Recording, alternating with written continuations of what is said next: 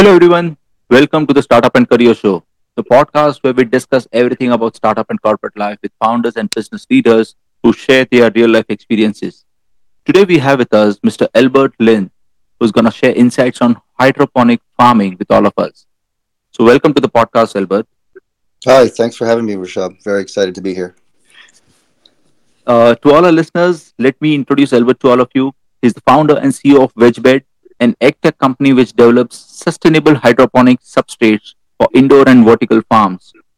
The company aims to increase the speed and efficiency of indoor farms so by utilizing biodegradable materials for soilless food production. The company also partnered with numerous commercial farms, large online retailers, and has customers in over 26 different countries. He holds a bachelor's in mechanical engineering from Carnegie Mellon University, and prior to Vegbed, he successfully helped build three different startups. So, Albert, to begin with, would be great if you could just throw some light on your professional journey since you were associated with three different startups earlier. Yeah, sure, no problem. My background actually is in mechanical engineering, but I started my career off as a proprietary trader for a few years, but that was not really fulfilling to me, and I wanted to be more creative. And so that's how I ended up getting into early stage startups. And the previous three were kind of agnostic with industry. They were one was in food delivery, corporate food delivery. One was in like home improvement. And the most recent one was in fintech, which was like small personal loans. But the main criteria that was similar with all the startups were that they were very early stage, either at seed or pre-seed level, and basically just trying to gain traction, do the product market fit. And so I was helping them build out their operations from like 0 to 1, from scratch essentially. That is interesting, Albert. So, coming to the topic, right? I mean, how did you change and get into hydroponic industry, if I were to say so? Yeah, so I actually started Vegbed while I was still working full time. Back a couple years ago, I wanted to start a vertical farm myself, join a couple other people. We were looking to open a vertical farm in upstate New York. We had pretty much all the planning laid out. We had an architect. We had the land already acquired from the farmer. However, the funding that we needed for the actual greenhouse construction, we didn't. There was no VC that was willing to be the lead investor. So it was just kind of one of those things where we tried for a really long time, probably like 9 or 10 months. We were going out to try to fundraise for this greenhouse, but no one was willing to give us the money for it. So that project eventually disbanded. But I still wanted to be involved in the space because I thought that this was kind of the future of farming. And I was thinking about something that I could do alone and bootstrap it without having to require an enormous amount of capital to start up front. And that's kind of how I got the idea to start Vegbed from the beginning. Wow, interesting. So Albert, if you can just take a step back and talk a little more about hydroponic farming itself. I mean, it's a new concept. We are hearing it all over the world these days. But if you can just deep dive a little bit on the concept initially. Yeah, so the main premise with hydroponic farming, and which is also usually tied in with indoor farming, is that it uses a lot less resources than traditional soil farming out in the field. Because you can imagine when you're watering your plants outdoors or in the field, when you when you water them, the water evaporates pretty quickly, right? So you have to constantly be watering it. It uses a lot of resources. But with hydroponic indoor farming, the water actually gets recycled. So you usually have a large reservoir that holds all the water that you need, and then it either gets pumped in through different kinds of systems up into the growing trays, and then it'll water the plants, and then the water will come back down into the system and just go through like a closed loop cycle over and over again. So the statistics for hydroponic indoor farming is usually it uses 90 to 99% less water than what you would use in traditional soil farming. So it's very appealing in that aspect. Got it. Got it. So, Albert, you mentioned that it was very expensive for you to set up. So, how costly it is, and how much time does it take to set it up? If you can just help us understand. You mean like a full scale vertical farm? Yes. Yes. Well, for context, the vertical farm that we were trying to construct was, I believe, 10 or 20,000 square feet. Sorry, I don't know what that would be in square meters, but that cost we were looking to raise 2.5 million to construct that. So that kind of gives you an idea of the amount of money that would be required to develop. But that's like a larger scale commercial size farm. Hmm. You could, if you're doing it as a hobbyist and you want to grow vegetables at home in a hydroponic system, that's very cheap. You can do that for less than 100 USD, no problem. Wow. Okay. Mhm. So, since you iterated to this product, right? I mean, because of the funding, because not many VCs actually funded this concept as well, as you mentioned. So, Yeah. how this idea of Vegbed come about? I mean, what was the inspiration for you? Yeah, so my idea for Vegbed was one, the industry standard currently for these types of growing medium, because right, these farms don't use soil. They use traditionally something called rock wool, which is essentially made out of stone, like pulverized stone, and then it's superheated to make this thin filament, and then they turn it into a cube. So it's a very, it's like a, you can think of it as a sponge, right? So it's something where the seed can start and then the roots can penetrate and then it'll hold. So that's kind of like the replacement for the soil.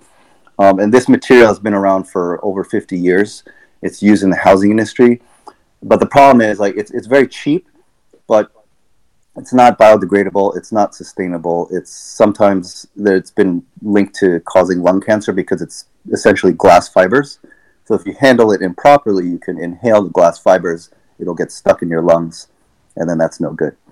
So when I found that out, I thought, hey, if we're gonna talk about saving water, saving energy, doing all that while farming, like why don't we do something about this growing medium, this soilless medium? And so my idea was to think about a material that could be used that wasn't on the market yet, that was sustainable, biodegradable, and that's how I came up with the idea for utilizing bamboo for the veg bed growing medium.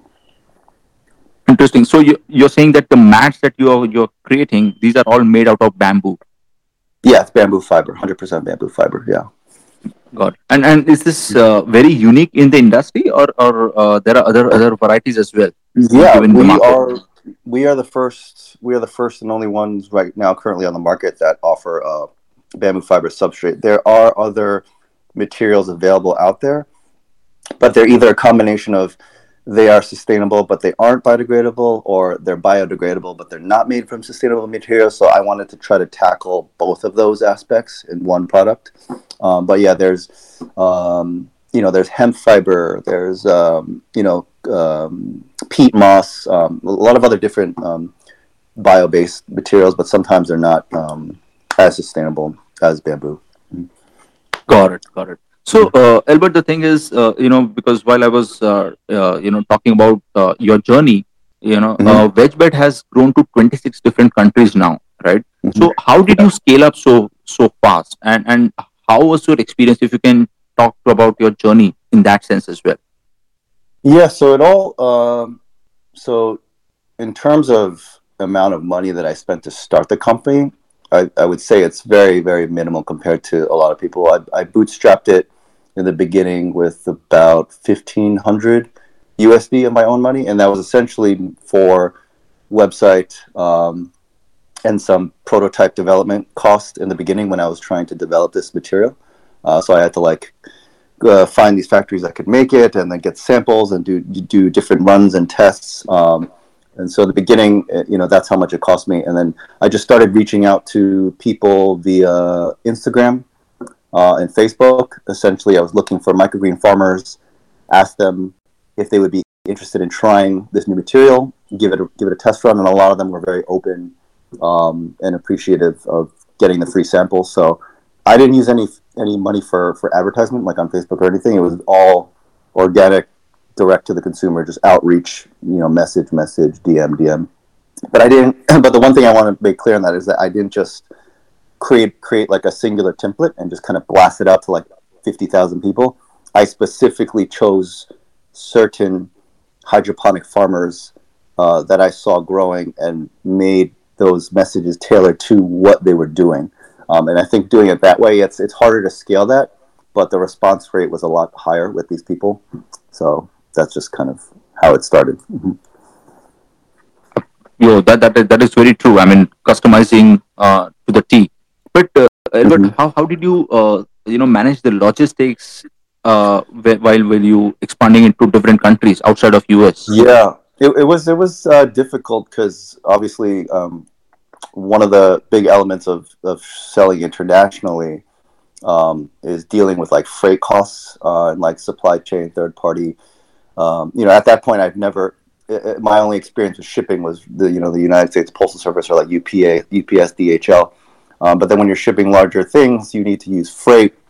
In that whole world of shipping with like containers and stuff like that, I had no experience in. So it took me a while to kind of read up on that, and I had to go through a bunch of companies back and forth to try to find a good freight forwarder. And luckily, after a couple months, I found a good company that handles all my international shipping for me. So whenever I need to ship to a certain country, I just ask them for a quote like, "Oh, how much is it going to cost to ship to Austria or South Africa, or Italy or any other country?" And they usually get back to me within a few hours with a quote, and then I can take it and give it to the customer at that point. But that's kind of how I was able to expand internationally, by finding like a really good third party shipment provider. Wow, that's interesting because that is the backbone of your business in that sense. Hmm. Yeah, I would say 80% of my sales currently now are B2B. So I do rely heavily on the freight company to help me out with a lot of these shipments. Got it, got it. Albert, what are the challenges that you're facing, with respect to the industry that you are in, and overall the challenges that hydroponic farming as an industry faces? If you can throw some light on that as well. Yeah, so in terms of the difficulties of the actual, just like being an e-commerce bit, technically, I'm categorized as an e-commerce business because I have a Shopify site. That's where I sell most of the product D2C. But then I also have people reach out to, like larger firms reach out to me directly if they want like a larger order or like more specific specifications for the product that for their system. So I'll create it specifically that will fit their system. The biggest challenge that's been recently happening, obviously, is like this whole supply chain issue. So, toward the ends of last year, for about 3 months, I actually completely ran out of stock of the product, and that was very, very nerve wracking and frustrating because nobody knew. This was the time when all the containers were just sitting outside the ports of LA, and nobody knew when they would be able to get in. And so I would contact one of my managers, and they're like, "Oh, we have no idea when it's going to come. Like it's in the container, but it's somewhere out in the ocean outside of Los Angeles. We don't know when it's going to get in." And so I had to deal with that, and that was very frustrating. Things have kind of calmed down a bit now, but that was a challenge, kind of having to deal with something that was out of your control, and just talking to customers and being like, "I'm really sorry.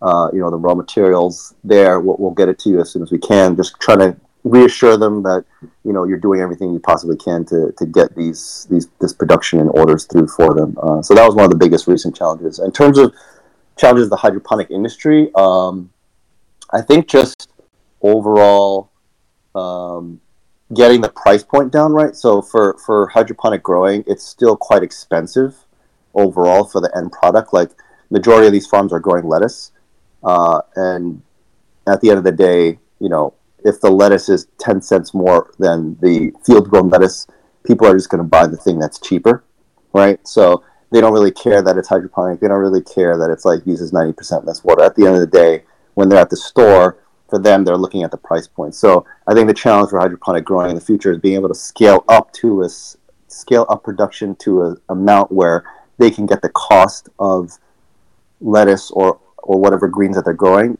to at least the same price as field grown produce or cheaper. If they can get to that point, then I think the growth will exponentially go from there. Oh, absolutely. In fact, that was Yeah. supposed to be my question on that because, Albert, Okay. this is the user behavior, right? I mean, Yeah. if a consumer actually sees a product which is, say, organic, or for that matter, using hydroponics, Hmm. how will that consumer decide, right? I mean, is there a flavor which is very, very different if a produce is grown through hydroponic system versus a traditional farming? How does this it Yeah. work? So the other aspect about hydroponic farming is that it doesn't require pesticides, right? Because you're growing indoors, usually in a greenhouse or like an old industrial warehouse building. So the access for bugs and other insects is very, very minimal. There's always going to be some form of pesticides, but usually it's manageable to the point where you don't have to add any external chemicals in it. So the product is very clean, where you can technically just eat it straight from the actual, the reservoir of the system. And so that's one great aspect about it. And you can grow at 365, so there's no season with hydroponic growing. You can grow every single day, because a lot of them use supplemental lighting. So even when the days are shorter or if it's cloudy, there's always LED lighting that can replicate the sun for the plants to grow. So you have very consistent production. So there isn't a time where, like, oh, we're lacking lettuce this week, or we're low. It's always going to be the same amount every single week. And then the other advantage of indoor growing is that you reduce foodborne illnesses. So there's been a lot of recent E. coli outbreaks with lettuce coming from California, Arizona, stuff like that. So in hydroponic indoor farming helps mitigate those issues as well. Yeah. So for the consumer, for the organic label, yeah, they do look for that.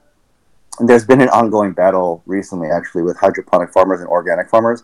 And basically, hydroponic farmers want to get that USD organic certification, right? Because that's kind of like the symbol that people kind of look for when they go into shopping for organic foods. However, the organic farmers are trying to fight that and say, like, oh, you're not truly an organic farm. You can't utilize that label. So it's been like an ongoing battle between the soil farmers and the indoor farmers, whether or not they can label their produce as organic. Interesting.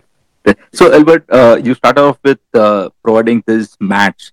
So, what are your expansion plans, and are you looking at adding few more products into the system? Yeah, 100%. I'm in the process right now to develop some other products. So right now, like the mat we have are mainly for microgreen production, but then there's a lot of farms out there that also grow like tomatoes and cucumbers and larger plants. In order to grow those larger plants, you need like larger cubes of medium. And so right now I'm prototyping some larger cubes and blocks that will be able to withstand the growth of larger plants. The main difficulty with that is that with the bamboo fiber, there's no additives or any glues in it. It's just made via a mechanical process that basically it basically tangles the fibers together and creates that mat. But in order to create like something rigid or stiff is much more difficult, like a cube, because if you're not adding any glue or any binder to it, it's hard for the material to kind of stay stiff. So that's one of the challenges that I'm going through right now, because a lot of the other mediums out there, they'll add some sort of glue to it to create that structure. But I'm trying to keep the product as natural as possible and avoid doing that. Got it. Got it. So, Albert, I think there are a few questions in the chat box. Let me take Oh, them. I So see. there is Yeah. a listener named Radha, and she's asking, Albert, how does the installation process work? How does the manufacturing take place? And are there any specific elements that you add which can stand out? Installation process. So there's not much install. If you're referring to the Vegbed product, there isn't much installation that's required. It's essentially most of the farms I work with, they have.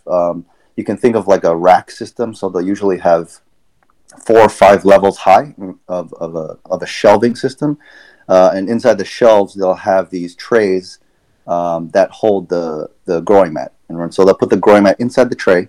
They'll sprinkle it with seeds, and then the system will just pump water up. It'll wet the mat, and then it'll drain out, and then it'll do that like once or twice a day, and then the seeds will just grow straight up from the mat. Um, Manufacturing, yes, manufacturing, like I mentioned, is just for the actual mat. If that's what you're referring to, it's just a machine that tangles the fibers together to create like a more rigid structure. Any specific elements that you add which stand out? No, I mean I want to keep the product natural possible, so it's 100% bamboo. I haven't added any sort of nutrients or anything like that. Most of that stuff farmers like to add themselves. So I want to keep it as simple and plain as possible. So once the farmer gets it, if they want to add specific nutrient or do some sort of treatment to it, they can do that on their own. Yeah. How did the shift happen from a background mechanic to then? Yeah, it was a very, it was a, Sakshi, there was a very kind of roundabout way of getting here. I think I didn't mention, but the how I initially got into hydroponics was a friend of mine had posted a photo on Facebook of his hydroponic farm on his balcony out in California. And I had no idea what hydroponic farming was at the time, but then he told me what it was. I did more research and I kind of got obsessed with it. And then it became initially my hobby. I started growing myself, and then I was thinking, hey, we should be doing more of this, not just in the US, but the entire world, right? Because water scarcity is a big thing and it's going to continue to be a big thing. So this is definitely a way to kind of conserve water, especially with large scale field grown agriculture. Albert, how was your team building process? Also, what kind of innovation? So I'm pretty much a solo founder at this point, Ayush. I've hired a couple of contractors here and there to help out with some marketing and some web development for the Shopify site. And I had someone recently help me out part time for some business development. But for the most part of this journey, it's been by myself, which has been difficult for many different reasons. I am looking for some more help right now, but I've been able to manage. I don't know if I'm going to be able to manage by myself if things continue to pick up over the next 6 months, but I'll do what I can.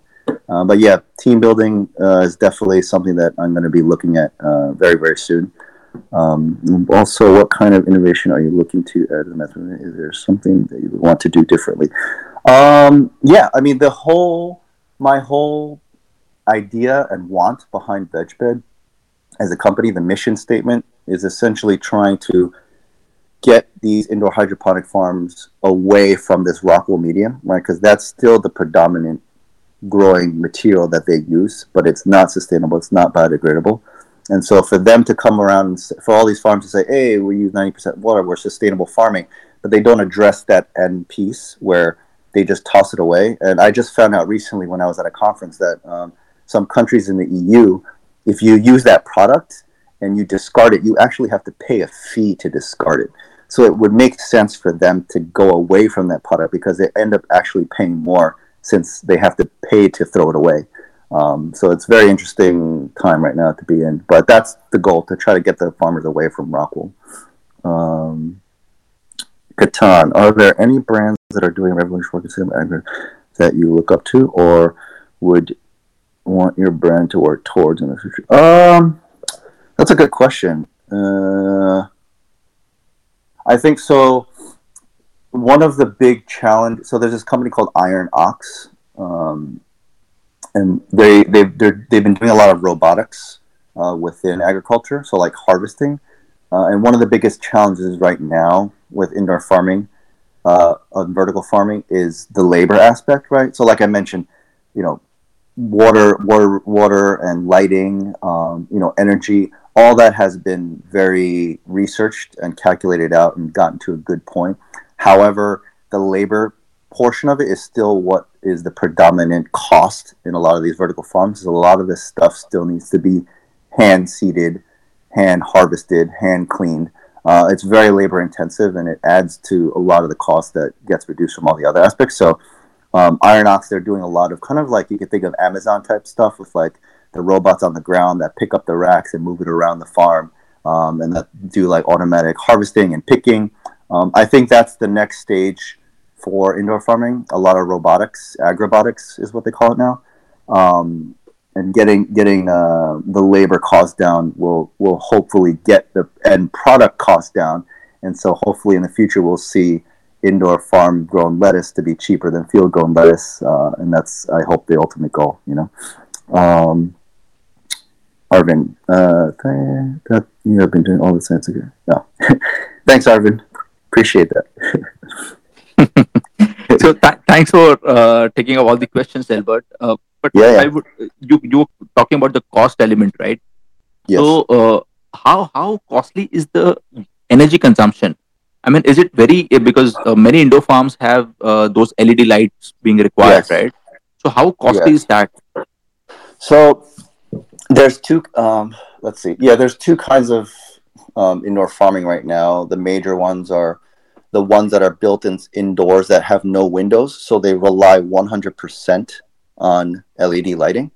And then there's a couple of farms out there that are still using like greenhouses on top of roof buildings, and so they don't have to use as much lighting. So those are much more um, energy efficient. However, most of those rooftop greenhouse farms are just one level, right? So you think of like a two-dimensional farm. So it's basically just one level of growing. But the ones that are indoor in the buildings that are using the LED lighting, those can go up to like 10, 15. So it's kind of a trade-off where it's like you're using less energy, but then your output is a lot less. And then when you have one that has a really high density output, but you're using a lot of LED lighting, I don't know the exact numbers to compare the two. A lot of that's like proprietary information that these farms don't really give off. But I mean, at this point, LED lighting is pretty cheap, so I wouldn't say lighting is a huge cost. I think heating and cooling is probably the bigger cost, right?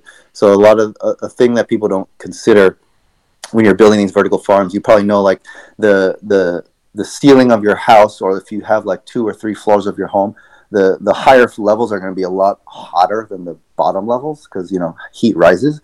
So when you build a vertical farm that's like 18, 20 feet tall, the temperature difference from the ground level to the top level might be 10 to 15 degrees different. So you have to have a very powerful cooling system to be able to maintain a consistent temperature, or else the crops at the top will get messed up and then the crops at the bottom will be fine.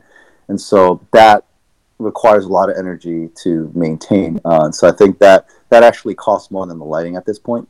But that's one of the large costs. Yeah. Got it, got it. Yeah. So, Albert, I think we've covered all the questions as well. So I just Mm-hmm. want to know, as an entrepreneur, you would always be in action mode, right? So how do you unwind? How I unwind? Recently, I guess right before the pandemic, summer of 2019, I started getting into bouldering and rock climbing. It was something that was never interesting to me when I saw rock climbing. It was like, okay, that was nice, but I never saw myself doing it. However, I tried it at the local gym, and I just fell in love with it. So I usually go once or twice a week to go climb by myself. It's fun to climb with friends, but it's also really great to climb in solitude because it's a very focused activity where you kind of have a very singular goal, right? Where you have to get to the top. And there's a couple ways you can get to the top, but usually, it's something where it's like you have to get there, or you don't make it. And so it's a very focused, singular goal, and you're kind of just you're not thinking about anything else, right? So if you're very stressed out from the day and you go climbing, you kind of don't think of anything else except for that end goal of getting to the top.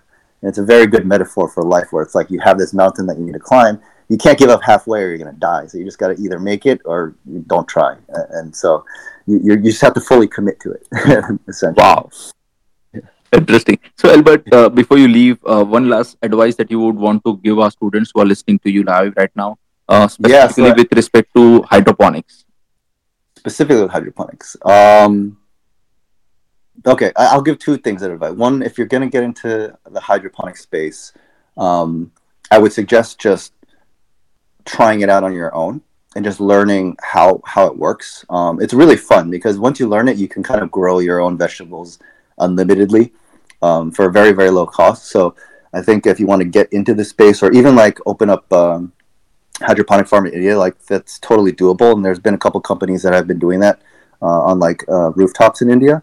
Um, so I would definitely research the technology and just start trying to do it on your own in your own home and learning the process.